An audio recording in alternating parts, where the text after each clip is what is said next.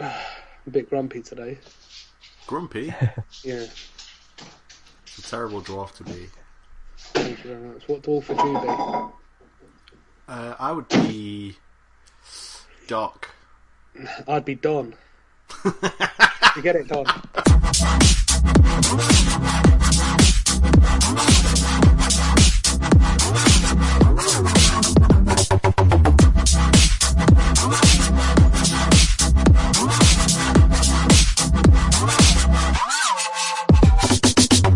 Hello and welcome to the Gamecentral podcast, brought to you this week by JD Weatherspoon's Steak Night.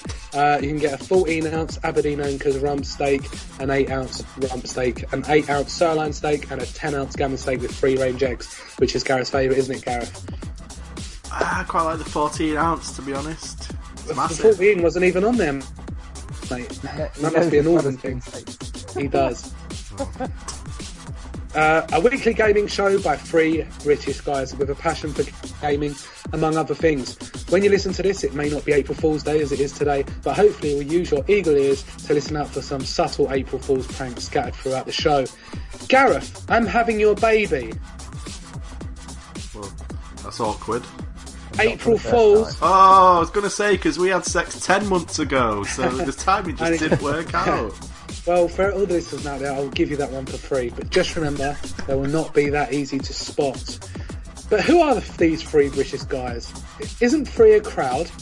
Well, when one of the hosts is only a few inches from being a certified dwarf, luckily, there will always be plenty of space between us. That's Don, by the way. First up is Gareth Williams. Successful, handsome and interesting. These are just three words you wouldn't use to describe the Wolf of Manchester. But loyal, definitely would be. Also bronze. Bronze is a word forever scalded into him with regret. Much like Edward Norton's character Nazi tattoos in the film American History X. A great film which ended much like most of Gareth's Friday nights, sat in a urinal, having had a man unloaded into him and covered in his own blood. Do you want to explain that one to him, Don? Because he hasn't seen the ending. And I think I'm going to keep it that way. Well, there you go. Don Goss has stopped playing Destiny and has spent this week playing something else. Yeah, of course he has. That's about it, really, when it comes to Don. And last and least is I at Rob Walker. I have low self-esteem. So what on earth is this podcast all about? Whether you've been with us since the beginning or have only just stuck your head around the corner out of curiosity like we all do as a child and our mum is in the bath, we welcome you one and all. Don Goss will be sharing his hot gossip. Not only is gossip a pun on his name, but it also contains gossip so hot it would simply be ludicrous to include it amongst the usual news. Then we look back at all the big stories to have happened this week, including a certain piece of Zelda news that will make Gareth all smug about himself and make him act like Jesus mixed with a Mayan and Mystic Meg. I really don't want to talk about that news story because you can already tell that he's sort of welling up with pride. And then we have our feature. Sorry, Gareth. I'm saying nothing. It's just, okay. And then on to our feature. Is having missing children on milk cartons just an American thing? Yes. Because I don't think I've ever seen it here. Why do I talk about missing children, I hear you say? Why? Well, we won't be investigating the disappearance of children. That would be too much effort. But we will be looking back at certain games and ask, where are they now? Are they games that have gone on to build on their success like World of Warcraft? Or has it gone on to become a sort of virtual Middle-earth like Shire where hobbits can get together and feel that they are not alone, much like Destiny servers are being used for nowadays? Yeah. Then it's on to what we've been playing, where Don will give us up-to-date news regarding the goes-on of said Shire. But first, without further ado, it's Don's Hot Gossip.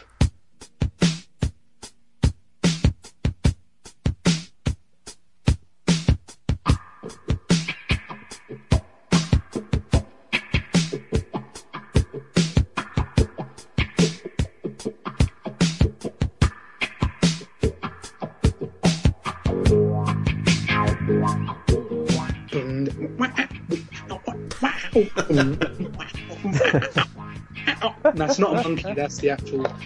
Right, so Don, what have we done this week when it comes to news? Remember, this is news that's so hot, it cannot be contained in the actual news section. There's been quite a lot this week, and I don't think you want to justify Gareth's sort of predictions a few weeks ago by telling everyone that the Zelda news is the biggest news. So you're going to kind of... That's because it's not the biggest news. It's barely news at all, never mind the biggest news. So it wouldn't be because it wouldn't even register on a normal week.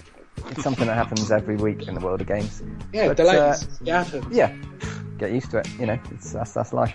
But the actual news does still involve Nintendo, surprisingly enough. Okay.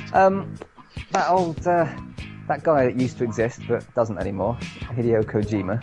Oh yes. Turns out he's been offered a job by a certain Japanese developer by the name of Nintendo. So. Is that his name? What?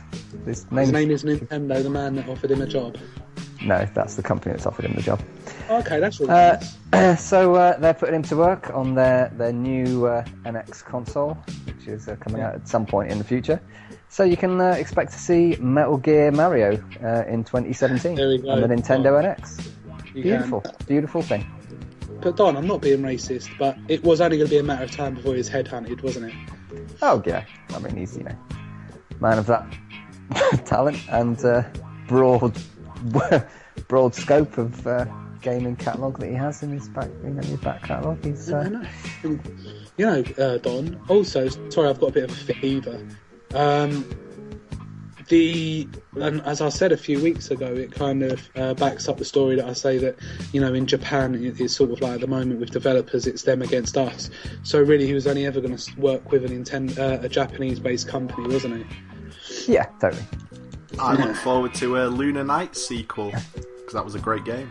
Or Bakugan, the sun is in your hands. You mean Budokai? Budokai? No, wait. That was Dragon Ball Z. Oh, it was. Oh god. Yeah. Well, Bakugan is like a game where you throw balls that turn into robots. No, that's I don't know. But this was a game that you could play in daylight, and you stored the daylight on the cartridge for a sensor. Boktai, that's it, the sun is in your hands. So hopefully, Kojima, because let's be honest, the Wii U, Don, it hasn't been really fulfilled its big ambitions, has it? And they need a character like Kojima to go in there and get the best out of those consoles and use all the features in an interesting way. Because the Wii U, let's be honest, it just hasn't. Besides blind eyes. The old oh god. Okay. If the old gossip lines are to be believed, you should be lucky in about 2 years' time when you finally get around to releasing some new games on that lovely new console that does God knows what. Absolutely fantastic. So that's the hot gossip for this week.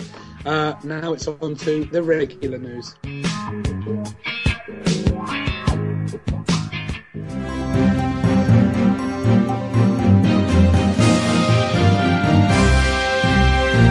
So, as for PC gamers, the master race, discs are a bit beneath them. Going into a store and having to look around games with the rest of the console owners that stink.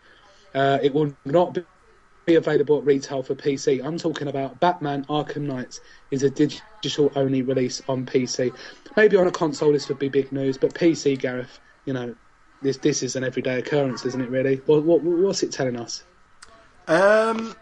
I think it's going to be a bit of an interesting experiment because no real high-profile games have done this yet, where they just haven't made any physical copies at all. Yeah. So it'd be interesting. Everyone uses Steam, don't they? Literally everyone uses Steam for all their games on PC. Well, yes, but often a physical disc can be cheaper until a Steam sale. But if you're if you're not very patient, you might just go and get the disc for cheaper. Or sometimes, my StarCraft 2 disc had, a really cool cover where, you could unfold it all and it was, Velcroed shut, and then when you open it up, it had all the units on the inside, and there was a big epic battle piece of artwork inside, and then you could fold it all back in. And you won't get that with just a digital thing. But I think if this game releases a little bit cheaper to offset people who would have gone for a cheaper disc release, and it still sells really well, then it'll sort of be a proof of concept for the rest of the PC game sellers, which is encouraging because normally when you buy a disc-based PC game, you have to friggin' activate it on Steam anyway before you can even play it. So, yeah, might as well. Right, so April Fools. It is April Fools today, which is April the 1st, 2015. There's been a lot of pranks out there, Gareth. And now, I don't know about you guys, but I don't think I've ever fallen for an April Fool's prank. Pretty much because the reason is that they come out on April Fools, which is April Fool's Day. So I don't think I've ever genuinely been caught out by one. But Don, there's been loads today out if you're on Twitter and Facebook. There's been every year it's so dull and boring, and oh my god, they're all just obvious and just pathetic. And like the PlayStation Twitter account today just tweeted about this nonsense PlayStation Flow thing just endlessly. And I just felt like saying to the guys doing it, "Are you not cringing?" And every time you're being forced to post this fucking thing as if it's real. Yeah. And they did it like 10 times in the morning. Yeah, as if you didn't get it the first time. Fucks. It's just and then they went to all the bother in the afternoon of going, "Oh, that thing we went on about today, guess what? No, sorry guys, it wasn't real." Oh, thanks very much. Oh, Don, what a shame. Has your girlfriend come to the climax of one of the most elaborate April Fool's Day jokes ever?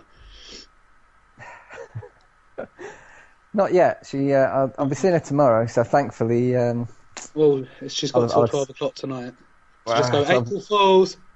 This afternoon, technically, the jig was up. So.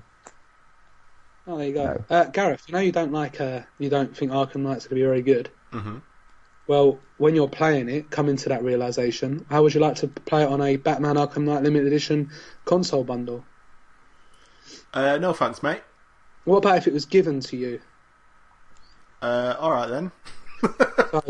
If obviously Gareth's opinion matters to no one, but if you're listening Rocksteady and you want him to be bribed, just send him one of these consoles. He loves all that sort of Although, I would say that if people were doubting the power of my predictions before this week about games, I don't really know what you're going on about, to be honest. Maybe they would trust my predictions a bit more. Maybe they'll be thinking, "Oh, maybe Batman Arkham Knight is going to be crap." Because Gareth said it, and that guy knows. They're not going to write in a book in the future that there was a man from up north who made incredible predictions. He had long hair and a long beard, and he went around and he gave himself up for all of our sins. You all laughed at me. You all said, "No, Gareth, you're an idiot. Legend of Zelda's definitely coming out this year. You're wrong." Yeah. And I said it was my certainty, my definitely going to happen prediction of the year was that Zelda would get delayed and it won't come out this year. Has it been delayed? Yes. Oh, I didn't read. I didn't know. Did you, Don? Fuck you. No. I'll have to look it up to confirm it. Was it even meant to be able to come out this year? I don't remember, to be honest. Release dates are so, It was quite an ambitious game. I don't think they would have slayed it to come out in 2015. That'd have been a bit ridiculous. You can be all blasé about it, but I know you're just jealous of my skills. Your soothsaying. Yep. Right. You didn't see this coming on. Mortal Kombat X DLC characters will be playable on free rotation. Yeah. So what that means, one changes every hour, one changes every day, and one is called the Premier Tower, which is kind of like an event tower.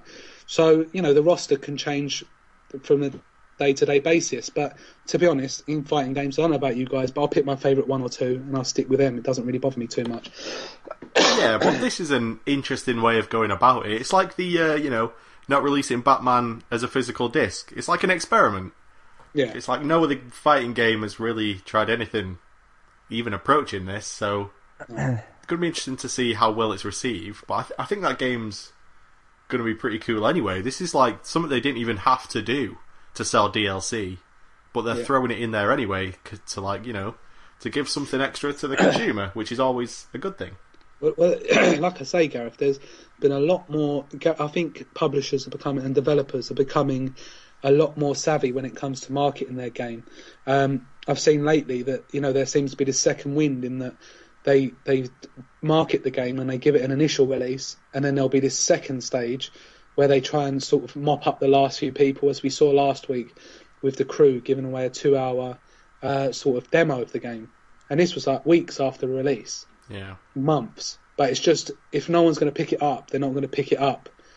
And if they just do this, they throw it out, it's kind of like a sort of last gasp try to get people to pull them back in, and it worked. Same with Forza. They've made that Fast and Furious DLC free until the 14th of April. Yeah, so then it's free like a tenner, isn't it? Yeah, but at the moment you can download it for absolutely free, and I didn't know because I'm an idiot. I thought I love Forza Horizon. I absolutely love it. So I found out the DLC was coming out, so I downloaded that, and while I was downloading it, I was on the bus to my local town to pick up a copy of Forza, and I'm driving around Forza trying to find where this Fast and Furious DLC is supposed to be. Is it on the menu? Is it in a separate menu? Then I find out it's a standalone game, and I didn't even need the full game to play it. So you can imagine how emotional that was for me. I don't see it as wasting £30 because it's a lovely game. But again, that's them saying, okay, I think we've got the people that are going to buy it. They've already bought it. Let's just throw this out as a kind of last ditch sort of fishing hook. You know that saying that we say, the last ditch fishing hook. We all do that. And you know, maybe it's going to work. People will go out and say, you know what, Forza Horizon isn't what I think it is, because people. Are you two still there? Yep. Thank you.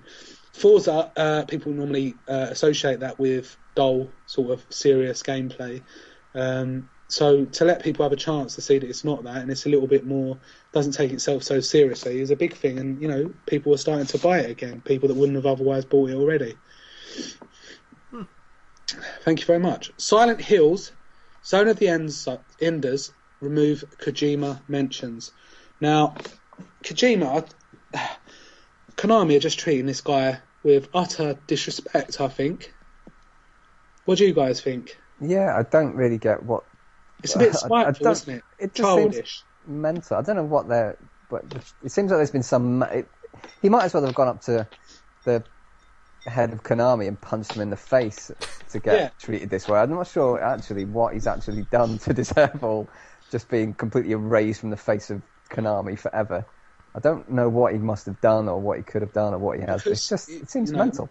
Maybe this is my naivety of not being very world weary, but you know, from what I've read about the Japanese, they're very like humble people. That they say Miyamoto takes home a modest salary. Like he isn't someone that gets paid millions and millions of pounds. Same with Kojima, and there's quite a lot of honour in it and stuff, and respect for your fellow professionals and stuff. Yeah. So for them to just literally strip any mention of him from their games, it's kind of like they're punishing him in a way and showing him a lack of respect. Yeah, especially when it's, I mean, Metal Gear Solid's his game, totally, and just to have just taken his name off of Metal Gear Solid 5, just that alone is insane. I just fuck Metal Gear Solid, but I'd like to know what actually is going on with him, what they've actually done. Well, but what is Konami's loss will be Nintendo's gain, literally, because you know he's going over to Nintendo. They've lost a brilliant developer, and he's going to bring a fan club with him. I don't mean like everyone behind him going, "Hey, Kojima, you're amazing." I mean literally, he's going to have a bunch of fans that are going to jump ship and move over with him because they like his games. And could the Hideo Kojima is a seal of approval, and it's like a Nintendo seal of quality. Yeah. When you've got that on the box, you know what you're getting. The same with Rockstar and Kojima fans. So for you, Rob, because I know you were kind of looking forward to Silent Hills, does his name being taken off it like make you less excited? I wouldn't say it makes me less excited. It makes me feel that the game will be less ambitious. Okay. And it makes me feel that it will be a lot more sort of streamlined. It will be a lot more kind of... Because I thought Kojima was going to be brought in to change it up a bit, because after the PlayStation 2 series ended, and it went over to Next Generation with Homecoming and Downpour, and it went all Americanized, I thought it was very... very lackluster, really. They weren't games, they weren't scary, they thought they were psychological, but a bit like the film, they were a bit too heavy-handed. I thought that Kojima, who was he working with again to do it? Guillermo del Toro. Yeah, that they were going to bring that kind of edginess back and that sinister feeling, because we all saw with PT what that was giving. And, you know, I was watching a video of that, and someone that doesn't normally get scared, it was a genuinely scary game. And I really high hopes for it. But for now, what are Konami going to do? Are they going to develop it in-house, or are they going to ship it out to some American studio that doesn't know what to do with it again, which would be a shame. But there we go. Yeah, I wonder if Del Toro will stick around. I don't think so. I think they're going to just kick him out as well. He'll be like, but I haven't done anything. It was all Kojima. He was stirring it up. They say, oh, well, we don't care. See you later, Del Toro.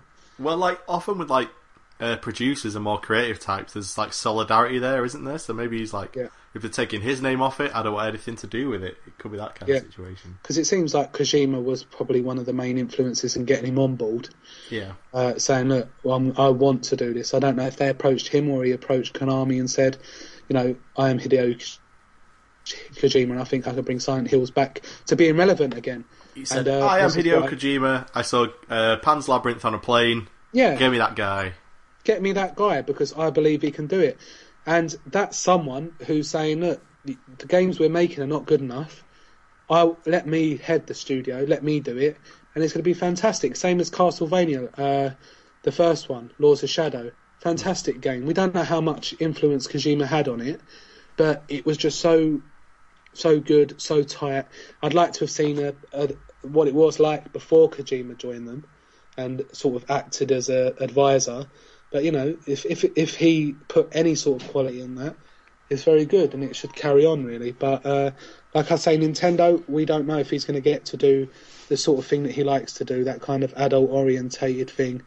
Or, I know it's a bit naive and a bit silly to say, because he's working on a Nintendo console, he's not going to be able to explore the sort of adult themes that he's so famous for doing, all that psychological stuff. Because someone would just sit there probably dribbling over the controller wondering what's going on. But, well, they let the Ninja Gaiden people make a Metroid game. Yeah, and that didn't turn out very well, by all accounts. It was good. Other M was good. It was decent. I liked Other M. I thought it was cool. Well, Don just agreed with me, so... No, that means it's shit. It means it's double amazing if two people who never agree both think it's good. Yeah, I like to see it as your Power Rangers. And sometimes you have disagreements, but then when you do agree, you turn into a Megazord, and then it's just double good. But I don't know why they didn't just turn into the Megazord straight away. You know, they'd notice the danger, they'd fight, they'd lose, they'd all go and fall on the floor with explosions, and they'd say, right, we've got it's morphing time. Why not just see the enemy? You know what, guys? Let's not piss around. It's morphing time. Bang. End of. Yeah. Also, they're always fighting in like an industrial section of the city. Yeah. And then when they turn into a giant robot, they're in the mountains somewhere, miles away from any human civilization. Well, you know what it's like when you're a massive robot, Gareth. You have to say sometimes, look, there's lots of civilians. This is a city. Let's not be awful here. Let's go out into the mountains where we're going to only cause minor death to wildlife, if anything. All right. So, but to go off on a kind of Power Ranger tangent, I don't know if you guys know, but all the fight scenes and stuff were filmed in Japan. Oh. And that really ruined my life. Because, you know, you think that it's them in them suits doing all that choreography, and it turns out that it's just ripped from another TV series that's in Japan. So the fight scenes and stuff like that, all of that stuff was filmed on location in Japan, and then they would cut the bits out of the Japanese show, whatever it was called, I forget what it was called, and then put it into Power Rangers. Oh. Huh. But, you know, look into it a little deeper. I probably got some of those facts wrong. Normally when I talk about something that I've read or looked into, I'm only about 70% right. That was a pretty high percent. Thank you. Nintendo mobile partner hopes to make $25 million a month from deal. Now, we know about mobile games like Flappy Birds. The last thing you want to do is make money. Now, this has got to be the wrong way to go about it, hasn't it, Don? God, I don't know. I've always hated the idea of mobile games, and it feels like it's just been taken out of Nintendo's hands a little bit. I presume it isn't, but it feels like it's going to be with this weird DNA people. I don't know. We'll just see what kind of games they're going to come up with, really.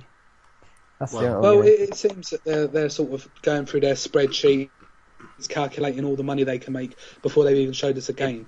Yeah, it does feel like they've just gone, if we use Mario and Luigi and Samus and all those guys, then we're gonna we have a projected calculate forecast X amount of money based on the popularity of those characters. And you think, well, it's not just about those characters though; it's about how good the games are that they've been in. That's why they're so popular. Well, that's why there's this other quote that's worrying. They said, "We want to create multiple hit games rather than aiming to succeed with just one powerful IP element." Yeah, so already this shows, obviously, they're not sort of appeasing their fans that are saying, oh, we don't want this. This is basically them telling you that this is what they look to make from it, $25 million a month, whatever. It's probably not what fans want to hear. They want to see the games. They want to see what kind of games they're going to be looking to make. But, yeah, and they're just saying, we're gonna churn out a fuckload of games with Nintendo characters, guys. Yeah. That's basically you'd assume Nintendo have always been very protective over their IPs and stuff, so you'd assume Nintendo have got some kind of say over the games that they finally produce at the end. You'd hope anyway. But, you'd hope so, Don. Yeah, you bloody hope so. Yeah. Well, Gareth. Yeah? GTA 5 on PC unveils 15 new 4K screenshots. Now, have you seen these, Gareth? They are pretty as a picture. They are 4K. I don't think my PC is going to be able to run it. No, I don't think anyone's is, to be honest. But, man, that game looks... How does that game look so good? It's like 3 years old with updated textures. Like, how have Rockstar done this so quick? Yeah. It's fucking insane. Obviously, I exaggerated. Unless they developed it and took it to this stage before sort of downgrading it for the current gen consoles. Because there was always rumours that, it was supposed to be an Xbox One, PS4 launch game. But they sort of released it for last generation formats. But I don't think we'll ever know, because they're not exactly people that open up about their inner workings, are they, Rockstar? No, it's not like they'd ever make a TV show out of the development of their game or anything. Way. Sorry, Gareth. Like I said to you, I read the facts, and only about 70% that I regurgitate actually makes any sense. I'm not going to apologise for that. That's all right. Can I give a quick shout out before we end the news section? Give it to me, yep. I want to give a shout out to @SnideSchneider on Twitter. Yeah. Who, as soon as this Zelda news was breaking, for God's tweeted sake, at me and said, "Are you a wizard?" Yes, I am a wizard. Hair and beard. Predicting a game's going to be delayed. I don't know. It doesn't seem like a particularly magic skill to me. Oh, is that why you said I was insane for saying it? Maybe it's just me. I don't know. Although it is April Fool's Day, so. Yeah. I don't think the defence that only works once a year, and it happens to be today. Yeah. So we'll wait till next week, maybe, Gareth, before we can give you full clarification of your winning mentality. Okay. Okay.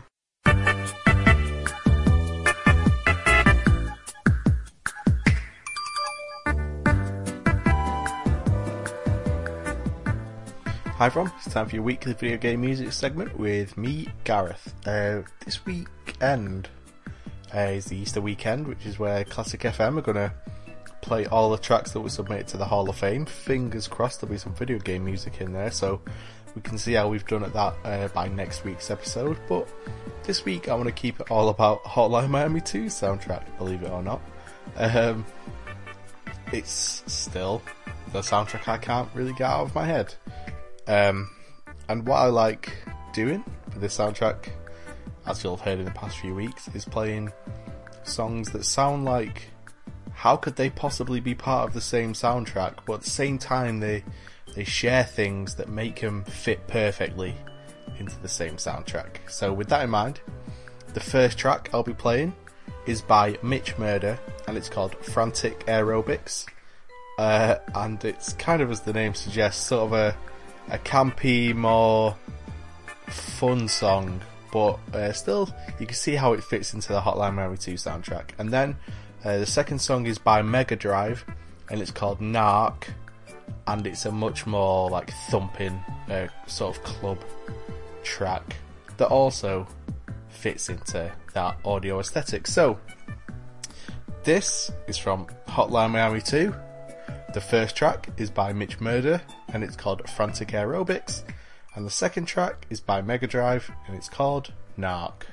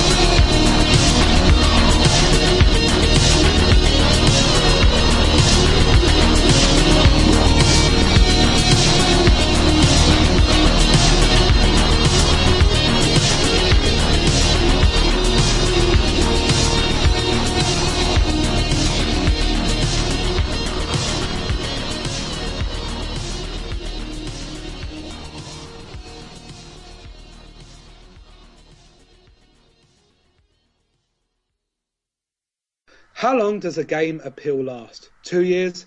2 months? 2 days? Sometimes we build ourselves up over many months of the arrival of a game, only to lose interest faster than it takes to take it out of its wrapper. Is it a growing trend? Are games now seen as a throwaway form of entertainment? There was a time when a game would build a committed user base over a number of years, but is a game still able to do this if released today? Our consumer culture is ravenous as we devour what is served up in front of us and then shout for dessert without having cleared our plate first. Are we in trouble with gaming burnout? Do most games deserve to have their servers empty only after a few weeks of release? I'm asking too many questions. Have I forgotten what the whole point of this feature is? If I was an hermaphrodite, could I technically have sex with myself and become pregnant? All of these questions will be answered, apart from the hermaphrodite one, as we ask, games, where are they now? It's a good delivery. That's what she said. Oh, God. Now, Titanfall was released to a lot of hype. Touted as the next generation of multiplayer shooters, it played fantastically and had a thriving community. But before long, you wouldn't have heard it mentioned. Having been on the Xbox Live sales for £10 and a season pass being practically given away, we have to ask the question, Titanfall, where is it now? So, Gareth, where is it now? Titanfall is still around. Yeah. It's a game. I downloaded all the DLC for it and never played any of it. Go on, Sam. Yeah. Titanfall's probably the most obvious entry into this feature. Yeah. Because of how fast it lost absolutely every user it had. Yeah. It's insane. Especially because of how much was put into like marketing that game. Yeah. Kind of embarrassing for EA, I'd say. But I'm the only one who played it, right? So I guess it's not that surprising. No, I think we...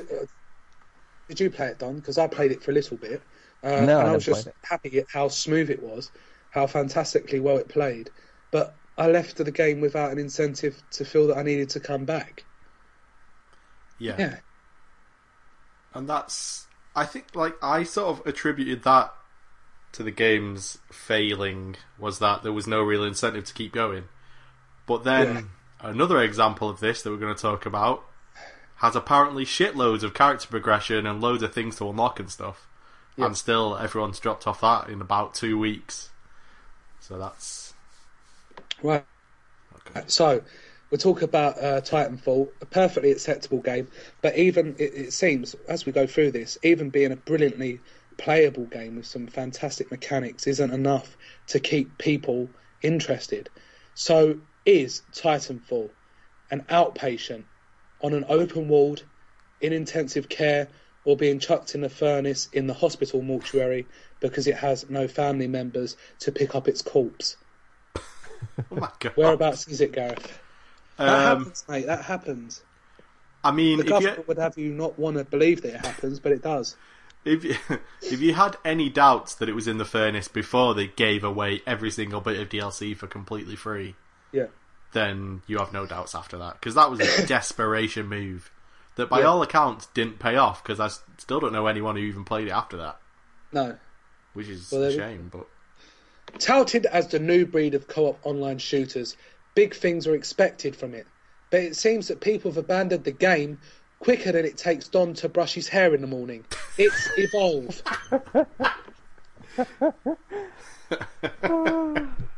So, Evolve. That was a big thing, wasn't it? Everyone was talking about it and, you know, this is going to be brilliant. And then there was a beta and Jamie Hawkey Lawrence came on and he was singing its praises.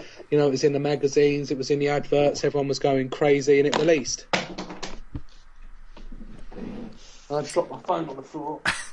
Oh, it's alright. You always wonder when you've got an iPhone, that drop, is that going to be the drop that ends it? But this one, it lives to fight another day. So Evolve. I'm a member of a few gaming groups on Facebook where they sort of buy, trade, sell games. And I think a week or so after, people were just putting it up for sale for like £25. And the people were saying, there's not enough variety. Once you play one round or one game, it feels like you've played it all. And I was speaking to Jamie Lawrence today. He doesn't like to be called Jamie, does he? No, it's James. Someone in high school was called Jamie, and he was a dick. I think. Yeah, was the right. story. So I was speaking to Jamie today, and I said, "What is it about Evolve? Are you enjoying it?" And he said, "It's exactly what I hoped for, and I have a go every now and then." For someone that was so frothing at the gash for it to be something that he plays now and again, he didn't really ever play it to any sort of regular basis. It's a bit sad, isn't it? Yeah, it seemed like it had some potential, but right from the beta, I think we were all kind of questioning whether it was actually going to be a game of any longevity or no, Don, we're not talking about Destiny. We're talking about Evolve, mate. Oh. Yeah, that's funny because Destiny still has 3 million people playing every single day, but never mind. But Evolve, it looked like there was, we were all going, there's only 3 monsters. It's kind of 4 versus 1 only. There's like 3 game modes, and they're all basically add up to pretty much the same sort of thing. There's no single player mode. How much is this really going to keep people interested for? And it turns out about 7 or 8 days. Because especially if it's so online focused, it is pretty important that you have people to play it online with, isn't it? That's pretty much a no-go. But all they need to do is add zombies. I reckon, seriously, if you took away the monsters, right, and you just added zombies, people could be zombies, you could be soldiers, it would sell a shit ton. It's called Left 4 Dead. Exactly. Made by the same people who made Evolve. Yeah, so back to the zombies. Valve. We want Valve. Who was it? What? Who made Left 4 Dead? Oh, yeah, it was Valve. Oh, thank you. Then some people left and made Turtle Rock Studios, who then made Evolve. So, Evolve. Where is it now? Is it an outpatient, open-walled, intensive care, or being chucked in a furnace in the mortuary because it has no family to pick up its corpse? I'd say it's in intensive care. It depends what they do next. I still think it's hanging in the balance. Turtle Rock Studio, as with Left 4 Dead, they released add-ons, they released patches and stuff, and it's the next sort of bit of add-on content is going to be very important if they are going to add it. I don't know though, because what's the answer? Do they offer a sort of two-hour demo of the game, get more people online and show them what it's all about? Because I'm certainly not interested in going out and getting it, and people seem to be sticking to their games, such as Modern Warfare, Destiny, and stuff like that. You just can't prize them away. Well, I think what we're learning is that purely online multiplayer games aren't what people want, because both Evolve and Destiny are those. People want something with a good single player. He's trying to bait you, Don. Can you feel it? He really is. At least Destiny has some kind of campaign, though. Like, you need something like 10, 15 hours to force you to play through before you're interested in multiplayer. That's what I think. Yeah, that's what it is, isn't it? Because basically, a multiplayer-only game tells you you're going to have to invest a lot of time in this to be able to catch up to where everyone else is, so you can level up at perks. Okay, so the Crew. Where is it now? Open world racer, check. Dozens of cars, check. Ludicrous plotline, check. But now it seems that gamers have abandoned the cars faster than it takes Gareth to gobble down a Weatherspoon steak, pelican-like. So this was a game that was released recently, offered for free, for 2 hours, and just as I imagined, it wasn't as good as Forza Horizon 2. Is it the case? Is this what it is? If you're an online shooter and you're not as good as... Alright, we can add Destiny into that, Don. Make you feel a bit happy about it. Advanced Warfare. If you're a racing game and you're not as good as Forza Horizon 2, or, PlayStation 4's got a game called Drive Club. If you're an online sort of open world game and you're not as good as GTA 5, is your game basically going to crash as people revert to their favourite games of the genre?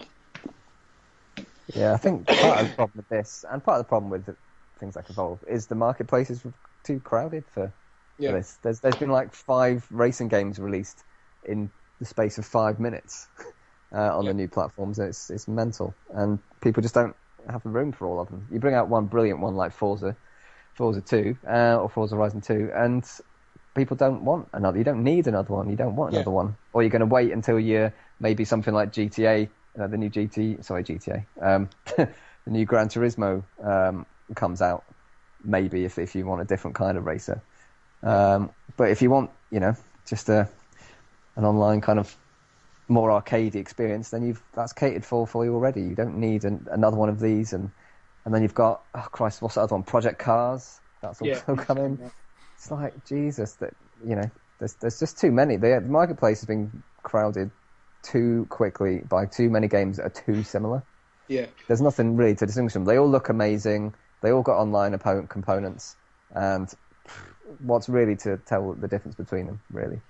But I find that sometimes the multiplayer side of things, this open world, it lets games down, because playing the Crew, all I could see was kind of idiots just sort of wheel spinning, and they'd crash into you while you're driving around, the free roaming exploration. It's like, if you're going to have an open world game like that, people have to play a part to stop the whole illusion crashing down. Yeah. And it doesn't show us sort of real world. It doesn't feel like you're actually in a living, breathing world. It feels like you're in a world full of idiots. And it's the same with GTA. When that came out, a lot of people got stressed out because people were not sort of playing their roles in the game world, and they were just going around shooting other people and just trolling people and annoying people. And it was the same with the Crew. I'll just be driving along, and then someone would come along and just smash me in the side and take me out. And I'm sure they found it very funny and very nice. Same with Dying Light. It was a much better game for not being multiplayer only experience. But we're coming away from the Crew now. But there just isn't a part of me that feels like I need to play the Crew, and it's probably the same with you guys as well. Yeah, I mean, I'm quite interested in getting Drive Club at some point, but that's it. I don't want the Crew and Project Cars. If I had an Xbox, instead of Drive Club, I'd certainly go for Forza Horizon 2. But it's simply that there's one driving game out of all those on offer that I think I'm more interested in than all the others. I'm not going to touch the other 3 that are also available at the exact same time, because there's just no need. It's just absolutely no need. So it's not surprising that something like this. And I think the Crew got slightly middling reviews as well, which probably didn't help, especially when you've got other things like Forza and stuff getting excellent reviews. When something like Forza is so spectacular, it also brings down the scores of things like the Crew, of what we expect from games. If Crew was launched, a few months before what we saw Forza Horizon 2 could, it may have got an 8. But because it can't do that, the bars, the goalposts are forever being pushed forward, and it's kind of hard if you're one of these, and you're actually developing the game at the same time to really get a feel for what's going on and what you need to do to stay relevant. Yeah. Right, so Call of Duty 4, where is it now? Back in 2007, Call of Duty 4 became synonymous with amazing console multiplayer gaming and introduced perks to us for the first time. But logging back onto COD 4 now reveals it has been involved in more hacking than Jason Voorhees and Michael Myers combined, who are both horror icons, and they're responsible for a lot of killing. And what I mean by hacking is Jason Voorhees would use a machete and he would just hack people. And also, what hacking is it's a form of sort of spoiling a game for other people to give yourself an advantage. So that's where the joke is on that one.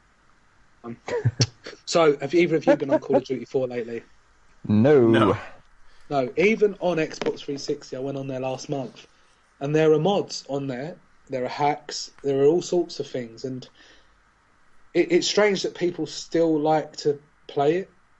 But there's things like, I don't know if it's just a PC version. I'm not sure if it's on console, but people can turn themselves into furniture and stuff like that. So, say you're on a map like Crossfire, you can go into the game's menu and you can become the texture mapped version of any physical object on that map. So you could just sit there as a chair and just shoot people as they come past?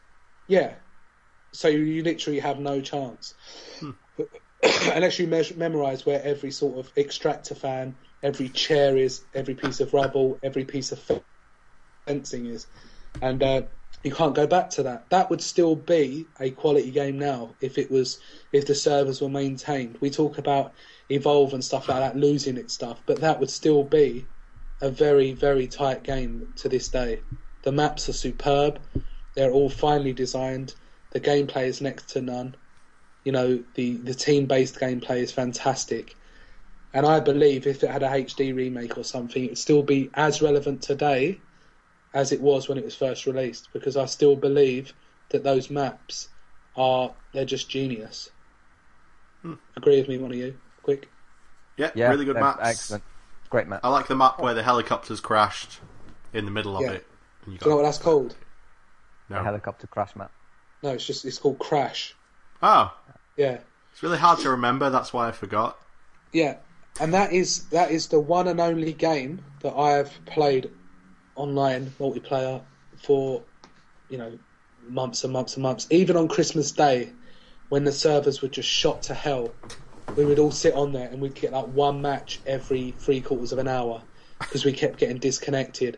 But because we love the game so much, because I know what Don means when he talks about Destiny, about having that community there, and you're just going in such perfect harmony that your win streak. I think my win streak at one point was about 57 matches undefeated, because we were just like a well-oiled machine, and it became addictive to just do it, because when you're good at something, it's brilliant, and you kind of just zone out and the levels, and like I say, if that game was released as an update on Xbox One as a downloadable title, it would still hold up today, and I have no doubt about that it would still hold up and it would still feel great. And if you'd never played it before, it would still feel fresh. And with other Call of Duties, it doesn't matter what they've done, what they've tried to expand on, that gameplay mechanic and at its core, that game is close to perfection. Yep, I don't disagree with you. I would say also kind of, while we're talking about first-person shooters, like where are they now? Yeah. No, do it in the voice, Gareth. What voice? No, it's not where are they now. Is it not? No, it's kind of like you're pleading. Oh, where are they now? No. No? And again, do you go to sort of improv drama classes? No, obviously not. No. I thought you had anxiety or like issues. Why would you go to an improv class? I don't. I'm just saying, I'm naturally talented. Okay. Some actors don't go to improv. It's just there. It's in them. All right. Well, method acting. I'll say that like what killed Battlefield 4 was the massive technical issues, because even though that game didn't work for about 6 months, people kept trying to play it, and every new patch people were like, yes, finally they're patching Battlefield 4, I'm going to go in, I'm going to play Battlefield 4, it's going to be awesome. And everyone just kind of lost the drive, At a certain point, you're just sick of them crying wolf. Yeah. This patch will fix guns. Now guns will accurately do damage they're supposed to do. Like, guns! Finally, guns yes, the guns work, everyone. And eventually they just wear you down to the point where when they finally fix that game, which is like, I came to it after that because I built my PC like way after Battlefield 4 came out. So I got on it after it was fixed. But when I got on there, it felt like everyone on like the group and on Twitter and stuff who wanted to play it with people, they just weren't having any of it, Nobody could be arsed because they'd just been burned so many times by Battlefield 4. Yeah. That like, that was a where are they now, like 6 months after it came out, even though it was still really good. But I think what they've done, which is very good, is they've consolidated in Hardline.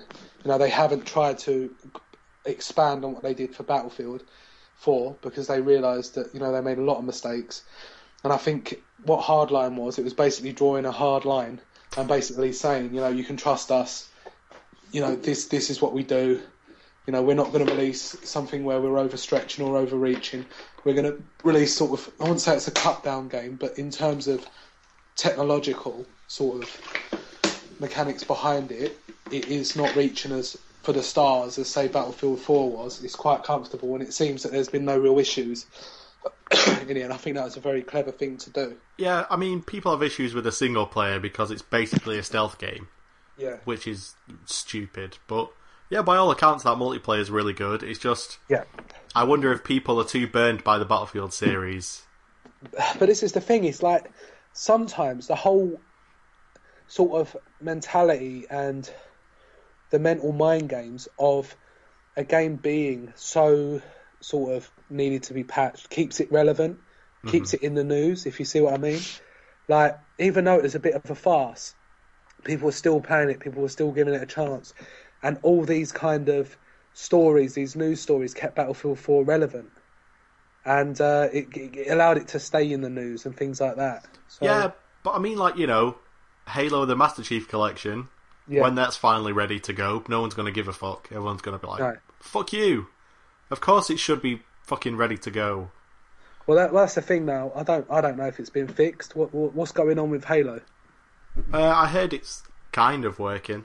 Kind of working. Now that's ridiculous. They released yet another patch for it last week. That's fix something else, and it's like, Jesus. It's just an ongoing. When you're at that point, it's just, you know, you've got fans, you've got understanding fans, but there comes a point where you're gonna have to do a lot more than offer ODST for free. Just take it out back, put a bullet in it. It's done. Yeah. Stop trying to. I mean, you know, the cancer's taken over the entire body. Yeah. Just put it out of its misery. Or like Lenny in Of Mice and Men. George realised that, you know, he couldn't keep patching him. He kept making mistakes, Lenny, didn't he? He was doing stuff like strangling dogs and things like that. And Lenny kind of... George made allowances for him and said, you know what, he'll be okay, just leave it. And in the end, he kind of just realised that he couldn't be free with Lenny. So like you say, I think 434 Studios or 343 or 444 or 3433 have to put this dog down. Yeah. Say, look, what we're going to do is we're going to just take it all offline. We're going to go back to basics. We're going to scrub it right up, take it all out, give it an MOT, and then we're coming back with a vengeance.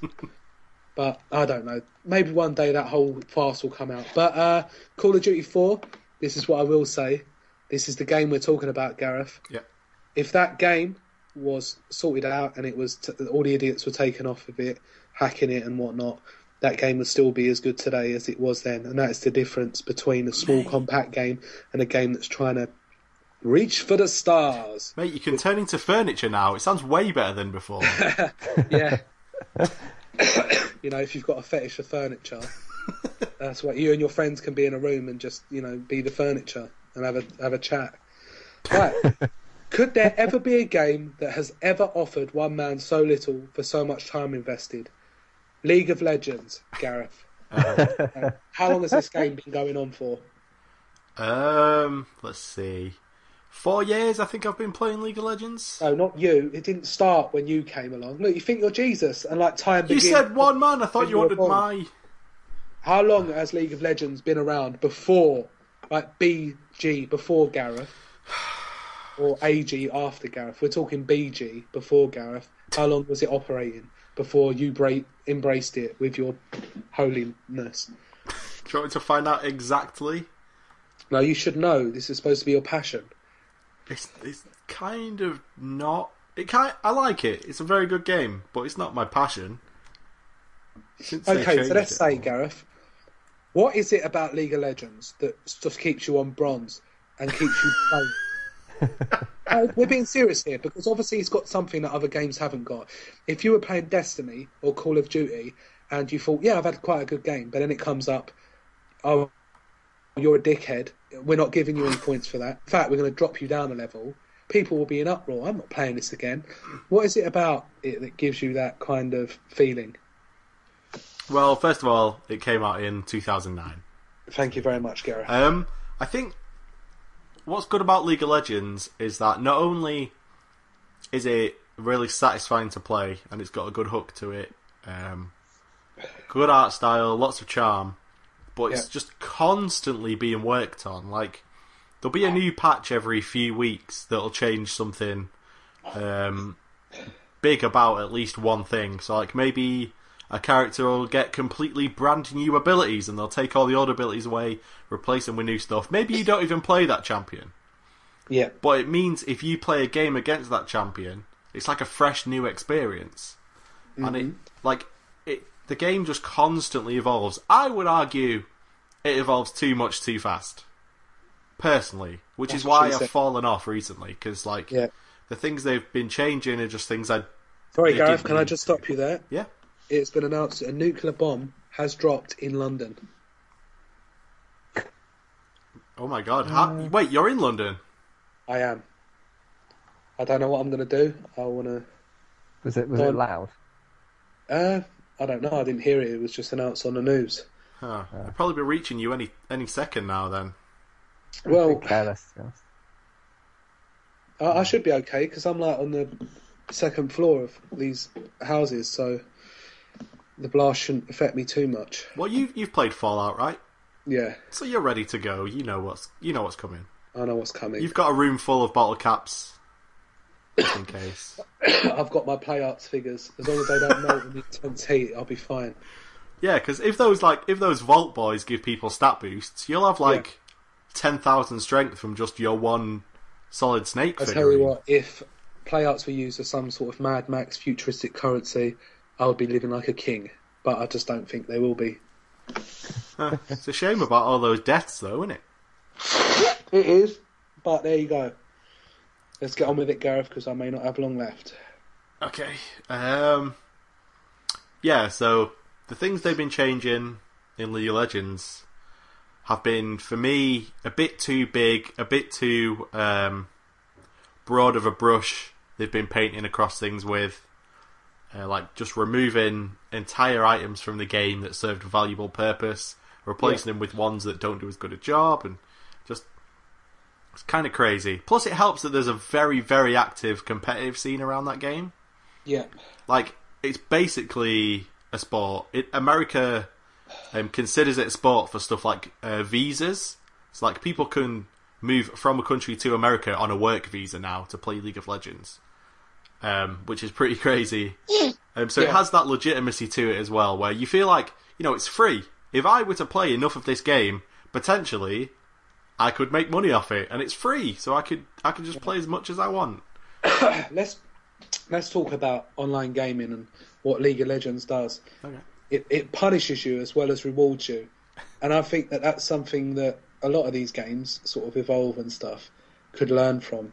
In that, if you're playing Call of Duty and you lose a match, maybe losing experience points, maybe going down a level, maybe losing a weapon that you like, would add that kind of incentive to keep pushing forward. Because at the moment, what all of these games have in common that keep getting dropped quite quickly is that continual reward, that feeling of, I've unlocked this shit, I've unlocked that shit, I've got a meter going up every time I shoot someone in the head, I'm constantly being rewarded.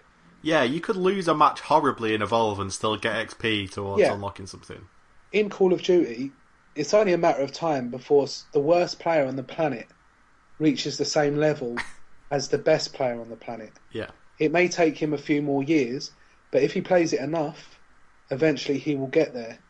Maybe the key is to punish people, because I know that if I lost a match and it said, right, your M4 customised rifle has been taken away from you because you've been downgraded, I'll think, fuck this. You want to mess with me? And I would get on the thing. I'll get on to the next game and I'll be striving to do it. And if I lost again and I lost some more experience points and it made it harder for me to then get back to where I was before, I think that will spur you on. And I think that's what a lot of these games sort of miss. They miss that point. Yeah. People don't want to feel constantly rewarded. People don't want, after every game, for it to go pew, pew, and all these medals flying out of your face going, you've reached Commander Seiko level 24. Pew, here's 2 shotguns. Pew, pew, pew. I think that's how it goes anyway. But, Don, he sometimes gets guns that he loves, and you can tell it by his face. Because he comes on here like a proud father, telling you like his son's first day at school and how proud he was. Yeah. If that gun was taken away from Don, how sad he would feel. Yeah, exactly. He's worked for this gun for hours. That's been his aim, and he's got it. But it said, you know what, Don? You died a few times in that last game where you didn't help out as much as you could have done. You're going to get reverse points, and that gun's going to be taken away from you, and you have to do such and such to win it back. Do you think that would be a good incentive, Don, or would that piss you off? In some games, that would just break it. That would piss too many people off. Piss me off, certainly. Especially if the working to get that thing had taken you ages, or if it's something that's quite rare to drop, or you have to do a certain bunch of stuff that takes you ages, or is quite difficult to get that particular weapon. Then no, you'd get too pissed off and you wouldn't want to do it again. But you've got that weapon. That weapon's yours. It's mine. God damn it! If you went into a raid or whatever you hobbits call it, if you were to go into that raid and you knew that there was a chance that you were going to lose that legendary weapon, wouldn't that add an intensity that is missing from you guys robotically getting on there every night and just ransacking the game?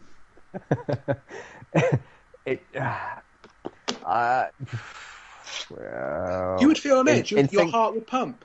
In things like raids, because especially if you're depending on other people in your team to do a good job, and if you lost it because they fucked up and so you lost or died or whatever it was that caused you to lose it, then yeah. But I think there should be this was a thing that I've contemplated in the Crucible on Destiny, especially, which is their basically multiplayer team versus team PvP setup. Is that there should be an ultra hard mode where if you want, you can go in there and whatever weapons you're wielding, you potentially lose them to players on the other team if you lose the match. And if you've got exotics that have taken you ages to find or to buy or to do the bounties for that can take you quite a long time depending on how good you are at certain things, then I think that would be quite nice, and it would give other players a chance to get certain weapons that they have difficulty getting. That by doing PvP, by being player versus player, doing some matchmaking, and it would be another way for people to get those exotics by taking them off other people. Yeah, and I mean the thing is, once you've worked towards that weapon and you finally got the legendary weapon, you're like, oh yeah, I've got it, and you take your foot off the gas, and it's like, what's next? What am I going to aim for next? But when you think, hang on a minute, if I don't watch my back or I pull off the gas for a little bit, there's a chance that I could lose this legendary weapon. And I think like Gareth, he's stuck in his never-ending bronze nightmare. He's always hoping to get out of it, and it might be crazy, and it might be a lost cause, but he genuinely believes that one day he will step out of the bronze shadow and walk into the light. Right, so we've kind of got away from what we were talking about originally. Where is it now? We're talking about that, but I think it is, it's relevant to say that a lot of these games, all the ones that seem to have disappeared, are progressive and constantly rewarding the player, no matter how good or bad they do. And it comes to the point where you're not losing. You're losing, but in a way you're not, because you're still getting rewarded. It's about the carrot or the stick. And, sometimes I think you need a bit of stick if you're going to enjoy the carrot. And which is what we're talking about with Don's legendary weapon. That's the carrot. But if I beat him with a stick enough times, he's going to make that carrot taste just that little more delicious.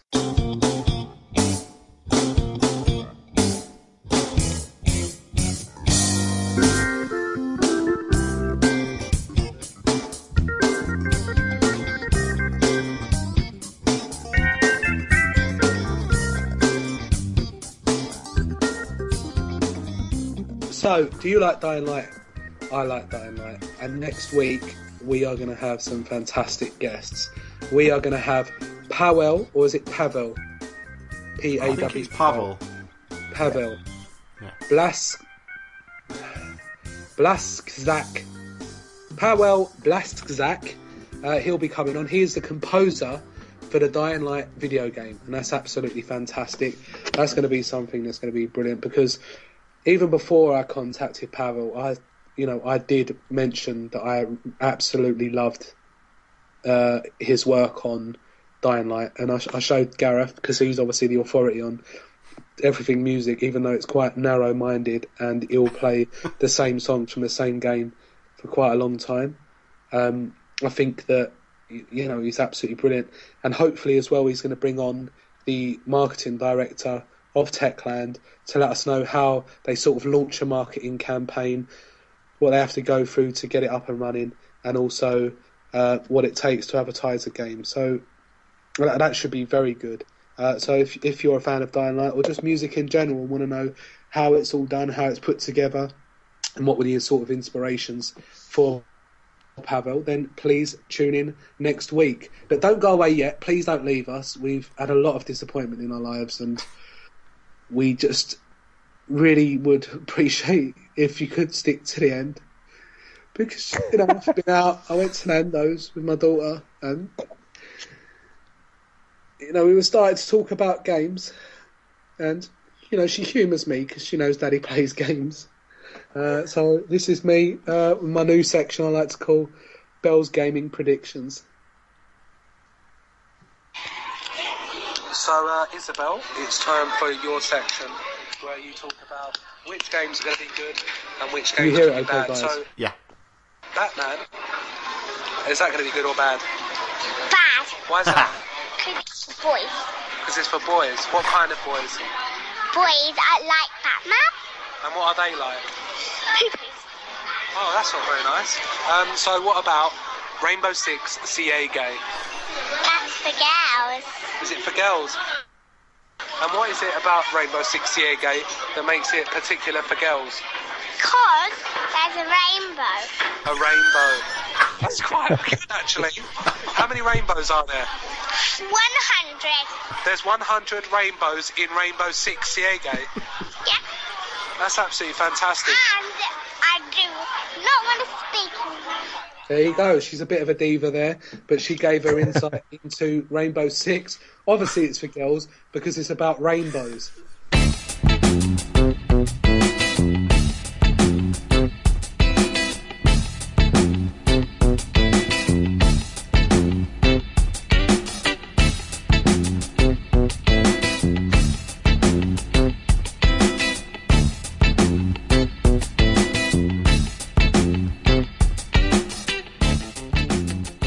So, Gareth, what have you been playing this week?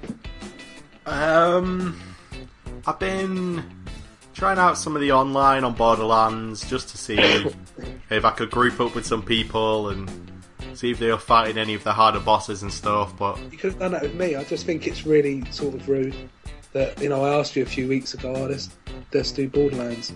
Oh, I don't know, I'll do it at Ken's. That was literally like 6 months ago. But still, you could have said, hey Rob, do you fancy coming on Borderlands 2? Well, it wasn't Borderlands 2, it was the pre-sequel. Well, you could have put on Borderlands 2, what's the difference? There you go. I'm going to get out of it again. I can't argue with that. Yep. But other than that, not really played anything. I've been, that new StarCraft 2 Legacy of the Void beta starts like today, and I've been trying to get keys for it, but I can't, and I'm trying. What do you think that is? What? Why do you think that is, that you can't get keys to it?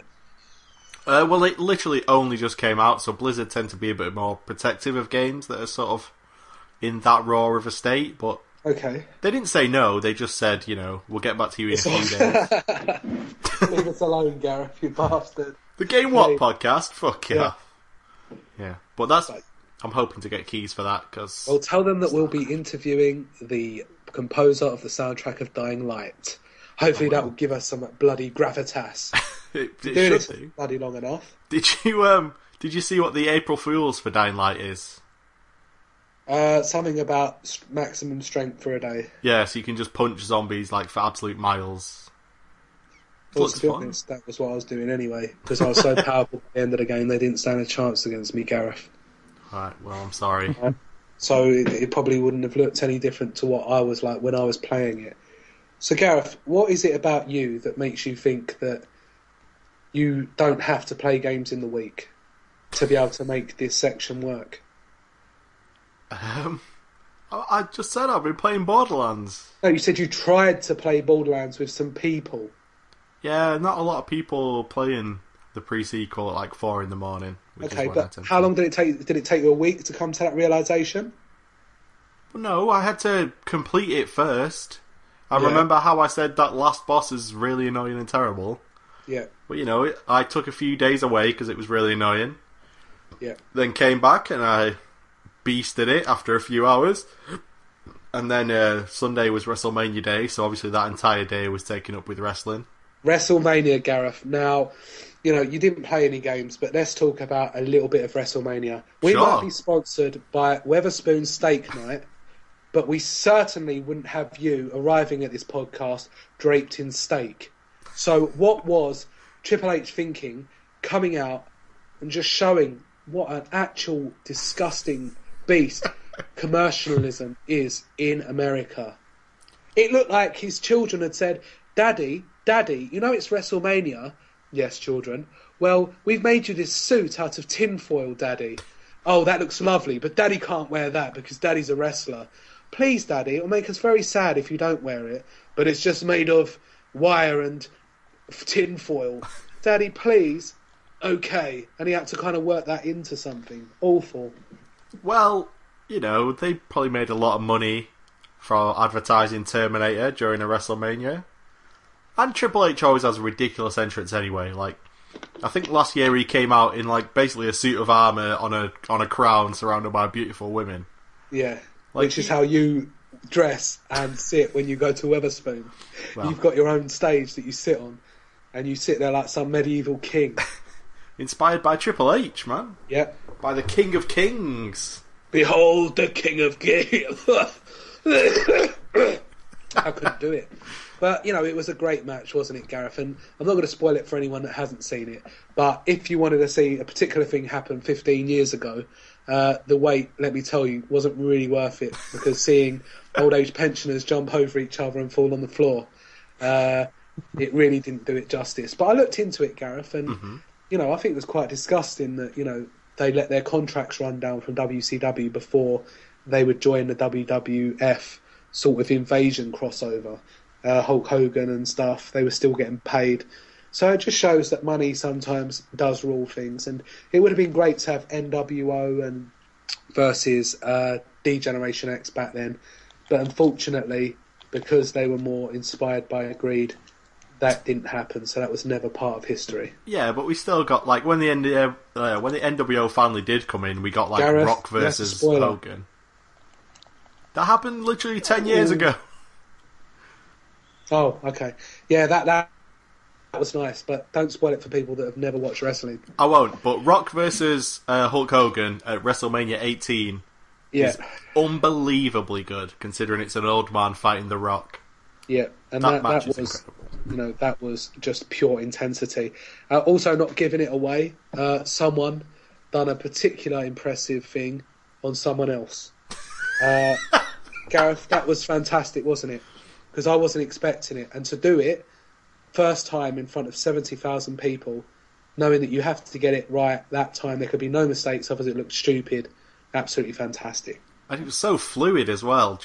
It was. Everything about that looks like they must have practiced it 1,000 times, but they didn't. They just said before the match, like, oh, this will be cool, let's try it. And then, because they're both such professionals, it just came off looking... Or unprofessional. We don't want it to be a spoiler. Yeah, that's true. And it was, I was like, what?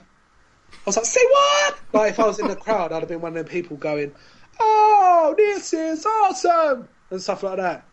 But I only watch WrestleManias, really. Sorry about this, Don. I know you think it's a load of childish junk. But if you saw what one wrestler, did to another wrestler, you would find it was impressive.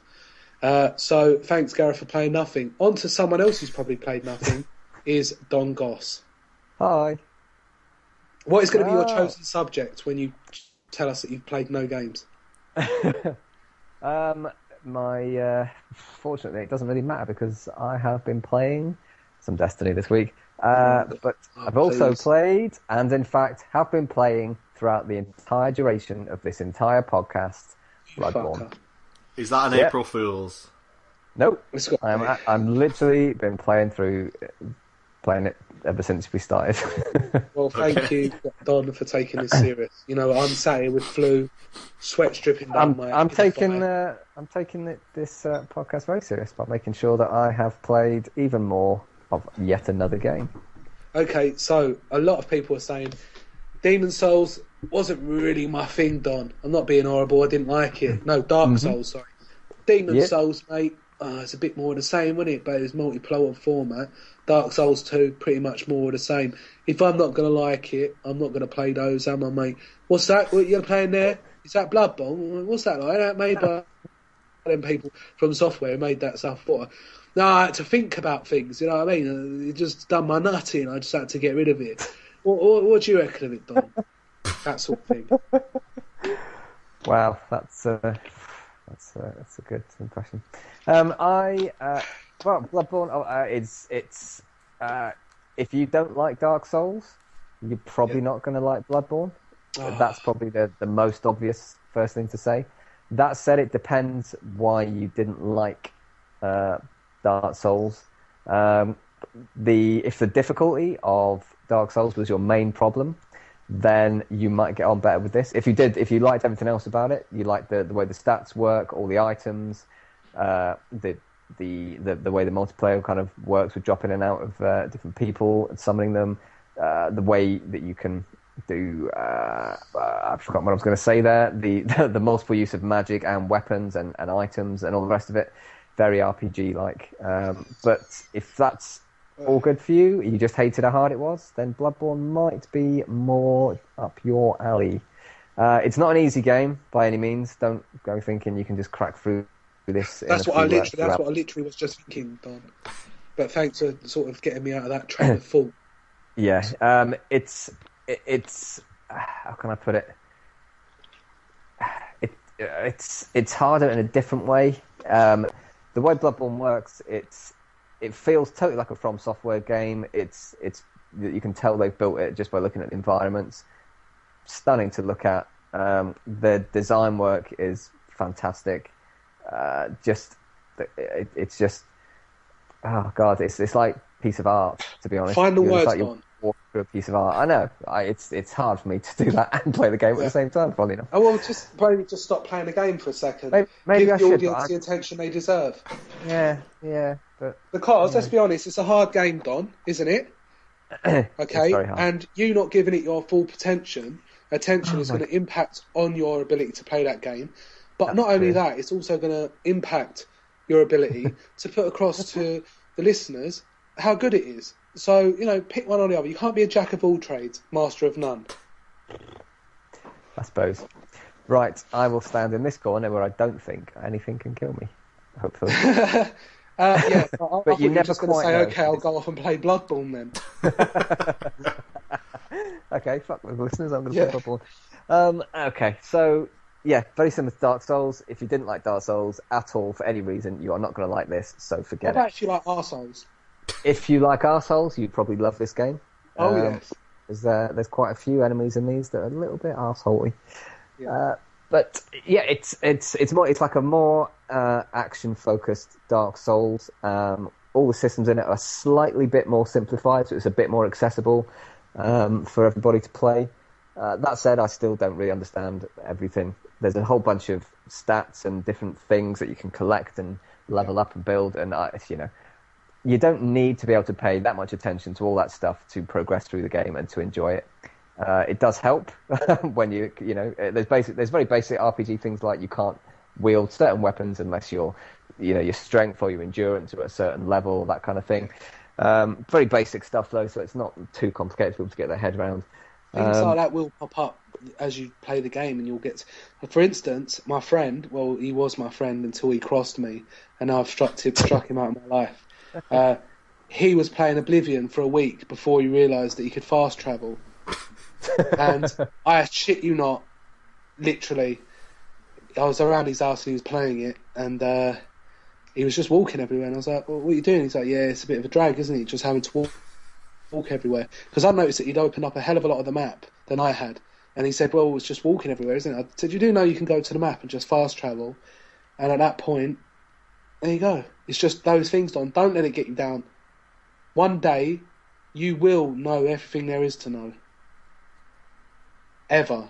About everything. So don't give up. You're a good lad.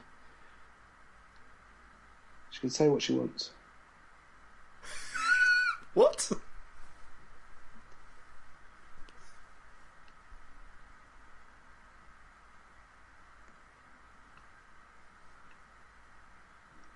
So you've had problems kind of knowing what's going on. You can wield different swords, but you've got to have the ability to be able to weld them, Don. What Don just said on Facebook, I've decided to just play Bloodborne. Catch you next week. That's a bit... Well, maybe that's how good the game is. That's a good show of how good the game is, isn't it? I guess so, yeah. I mean... Yeah. Well, if you want a better sort of show of how good that game is, then that's probably giving you all the incentive you need to go out and buy it. That literally, mid-conversation with somebody, Don just said, fuck this, I only want to play this game. I'm not even talking. Like, I'm wasting my time talking about the game, time that I could be spent playing the game. Yeah. You know, and, you know, if ever you want a seal of approval... that is it, which is absolutely fantastic. What have I been playing this week? Well, not too much, Gareth. A bit like you, there's not really much going on out there at the moment. I sort of dabble in little bits here and there, go into the world of Saints Row, re-elected every now and then, do a few missions, it doesn't really grab me, play a bit of Forza, do my FIFA career, but I just feel like I'm in a sort of limbo at the moment about what it is that I'm doing, both in life and in my gaming life. And I think the way you're feeling at any given time reflects the games that you're playing. And when you do feel like things are uncertain, sometimes you just want to play games that give you that kind of sense of continuity. And FIFA does that for me. I can sit there playing it for 8 hours and feel quite comfortable.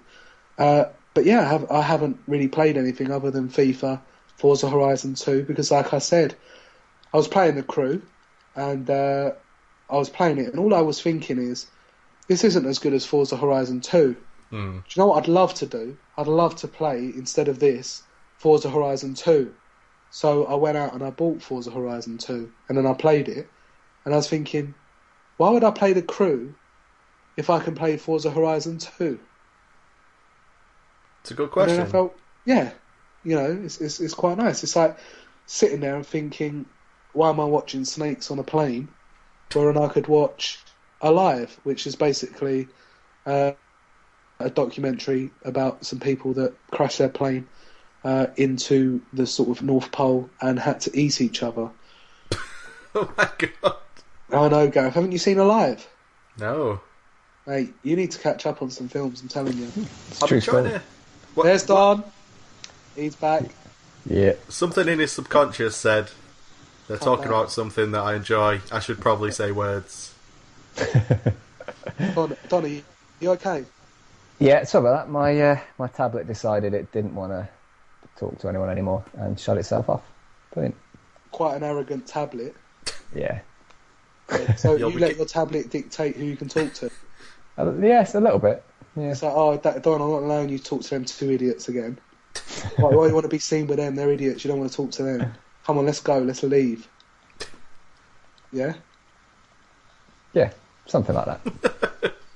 I thought you got pissed off with me talking about Oblivion. No, not at all. My girlfriend's brother was a lead programmer on Oblivion, so no. Gareth, do you watch The Walking Dead? Yeah. Did you watch the finale? Yeah. Didn't you think it was a little bit anticlimactic? Or are you going to be one of these dickheads that say, oh, it's about the human element? What?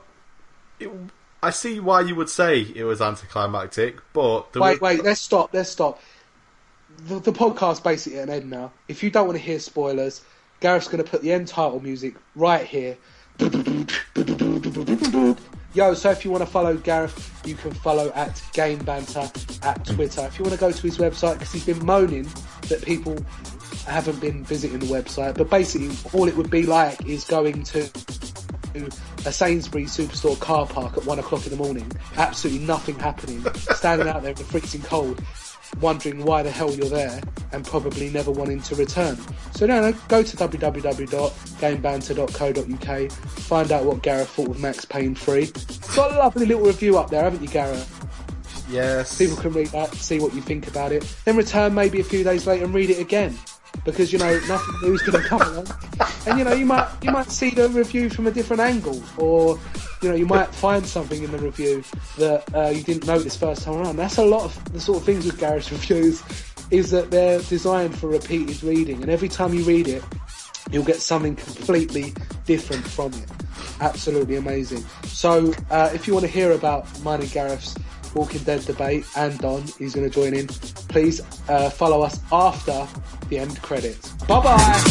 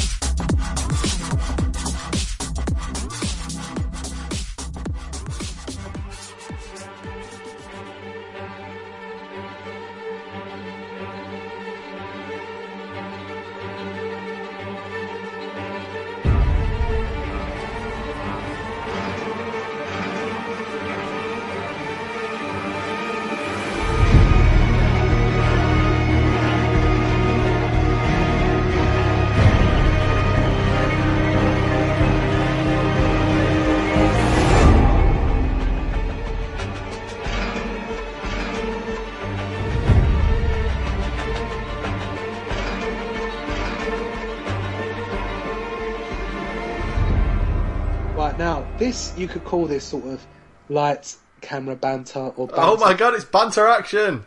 Lights, banter action, resurrected, reloaded, resilience. This is coming back big time. Walking Dead, it's in geek culture. You can't get away from it, Gareth. Computer games are in geek culture, so they're going to intertwine together. Mm-hmm. I collect Walking Dead action figures, so does my girlfriend, and we may argue and stuff like that, and oh Rob, we can't do sex tonight because my arm hurts, that sort of stuff, but we both enjoy watching The Walking Dead.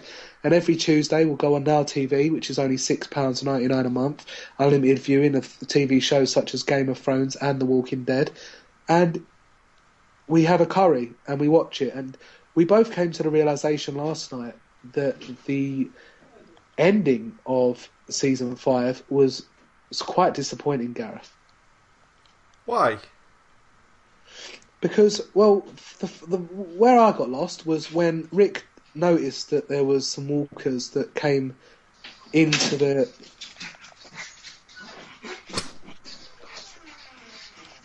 walkers that came into the estate. He starts running at during daytime, and he only finally arrives at night time. Mm-hmm. How big is this place? Big enough. Is that what she said? But the thing is, Gareth, I thought it was a gate which led onto a little residential estate with a few houses. Mm-hmm. So why did it take him all day to get there? Because it's a big place. There's enough room for shitloads of people there. Okay, so... no one cares about the woman that goes out every now and then and pretends that she wants to die but doesn't actually kill herself. You've got totally uninteresting characters that are here. You've got a wife beater who doesn't seem to beat any wives because, sorry if I'm wrong, Gareth, but if you were to beat your girlfriend, surely she'd be going into Weatherspoons on steak night with a black eye. Yeah, that's one weird thing, is that his wife never really showed any signs of being beat. Do you think she was just teasing Rick? No, no, I just think it's a weird choice. When, you literally have zombies whose faces explode every single week. Yeah. That you can't do a little bit of makeup to show she's been hit, severely. Yeah. Bit weird. I know. You're from up north, Gareth. You know what a beaten wife looks like. So you're going to look at that, and it's not going to ring true, is it? And people say to me, "Oh, calm down, mate. It's a show about zombies," and you're moaning that she hasn't got any bruises on her. I'm like, well, you got to keep it consistent.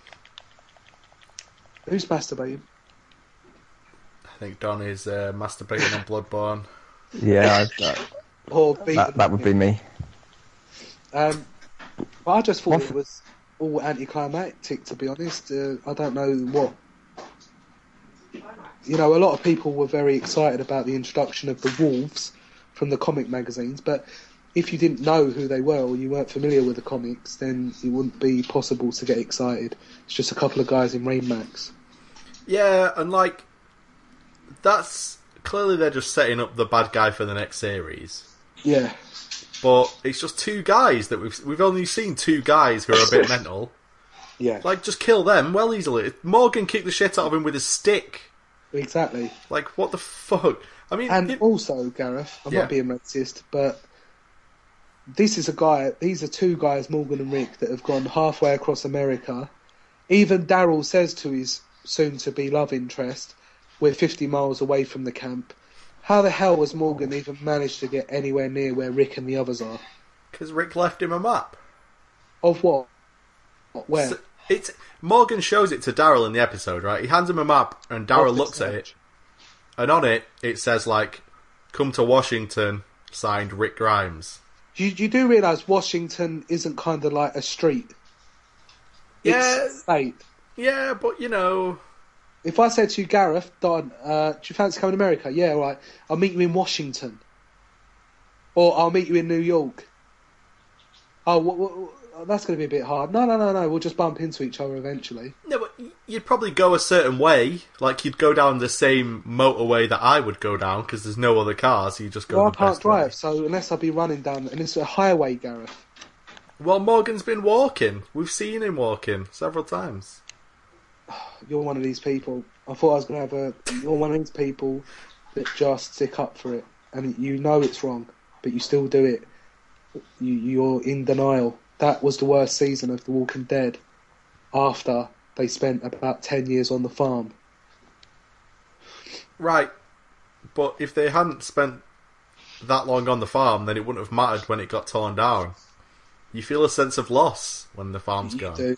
It's a loss, but I don't feel that if people came in, there's no rape. No one's been raped. That's true. We've got all these horrible people, but I think the problem is they're trying to go for the psychological side of human trauma, stuck in that kind of world. What is Rick? Is he losing it?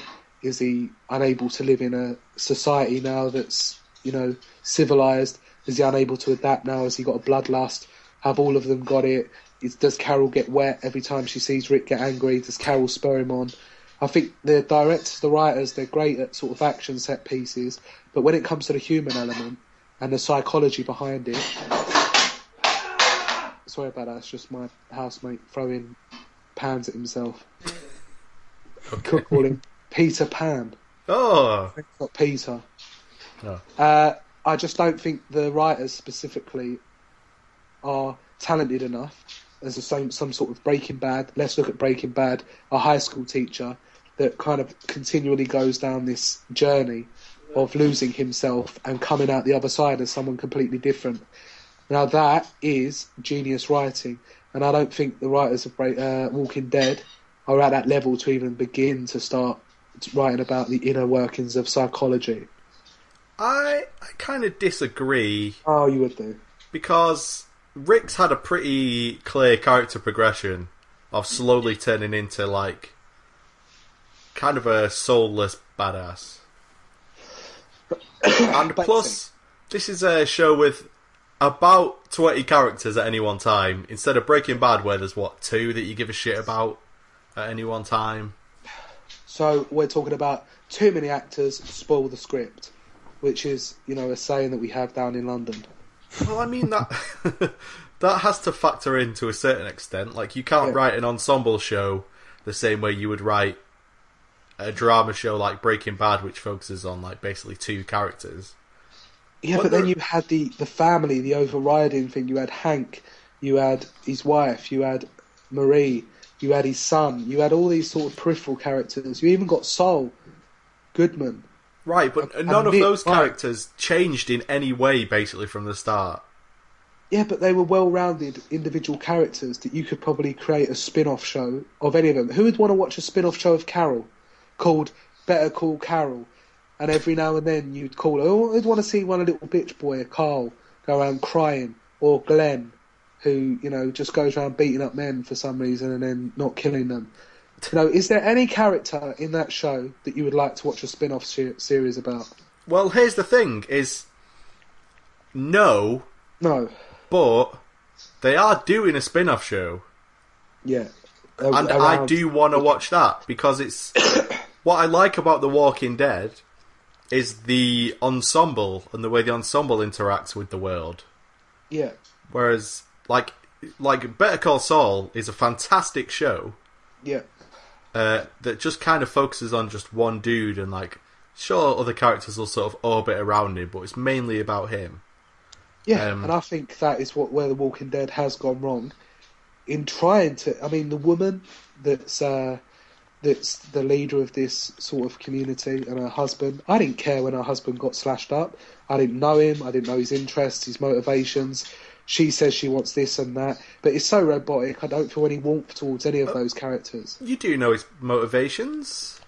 His motivations are very sort of out there, straightforward, quite simple. And whenever they introduce these characters, I would prefer it's just to have been Rick and his son and maybe a few others all the way through it. But, they dilute it by adding all these characters, like when they added Everyone Hates Chris. Then he died. I don't really care. Oh, Noah was cool. He was nice. And then the way he died was so horrific, you had to feel bad about it. But the thing is, have you watched The Road? No, I haven't. Wow. With Viggo Mortensen, right? Yeah. No, I've not seen it. Absolutely fantastic. And if you want to see human element during times like that, an apocalyptic crisis, that is how you do it. It's not. I find that they're kind of. I know people say the whole point in Walking Dead is that they're just trying to survive, but there's no kind of driving force behind it anymore, and I think that's become a problem as well. I loved the governor storyline, the plot, because that's what they do best. Two warring factions against each other, the brutality of humanity. Not trying to, the one where he had a fight with the wife beater, the guy. Mm-hmm. That could have been an episode of EastEnders.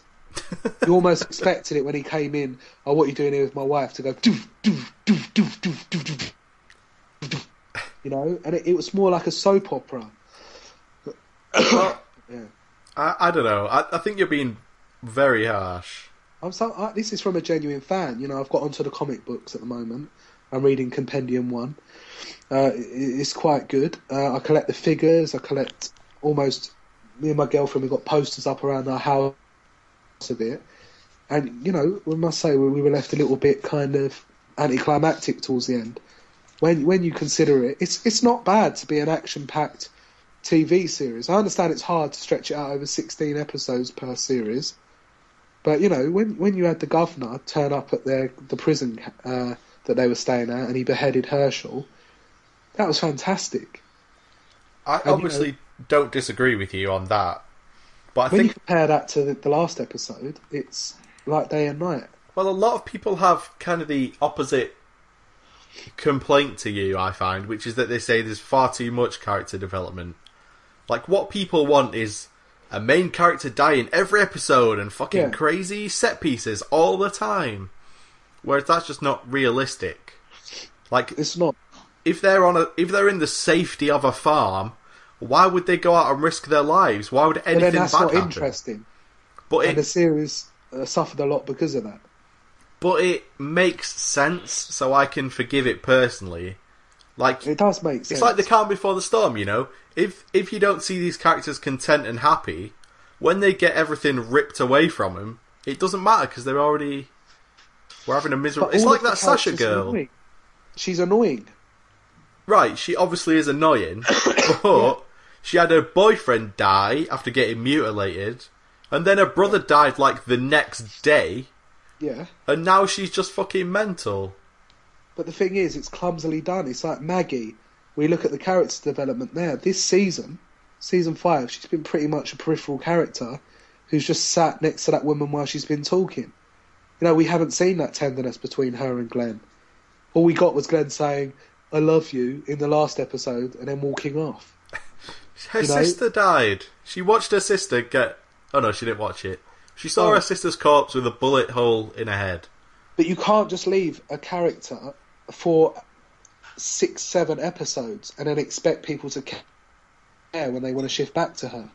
But you can when you spent like 4 or 5 episodes in the previous series giving her a personality and giving her things to do and letting her grow as a character. Like, when these characters do finally die, it matters because 2 series ago you found out something important about their backstory. Like, they're playing the long game. Your friends at school. Oh, I used to be good friends with that guy. Oh, did you hear John got hit by a car? Oh, that's a shame. Yes. Maybe that's because I'm cold. Maybe. But, you know, it's the same sort of thing, isn't it? It's like when Noah died, I didn't really care because they'd kind of abandoned his character development and thought that they could just pick it up when... I'll feel sorry for Noah now because he's getting his internal organs ripped out.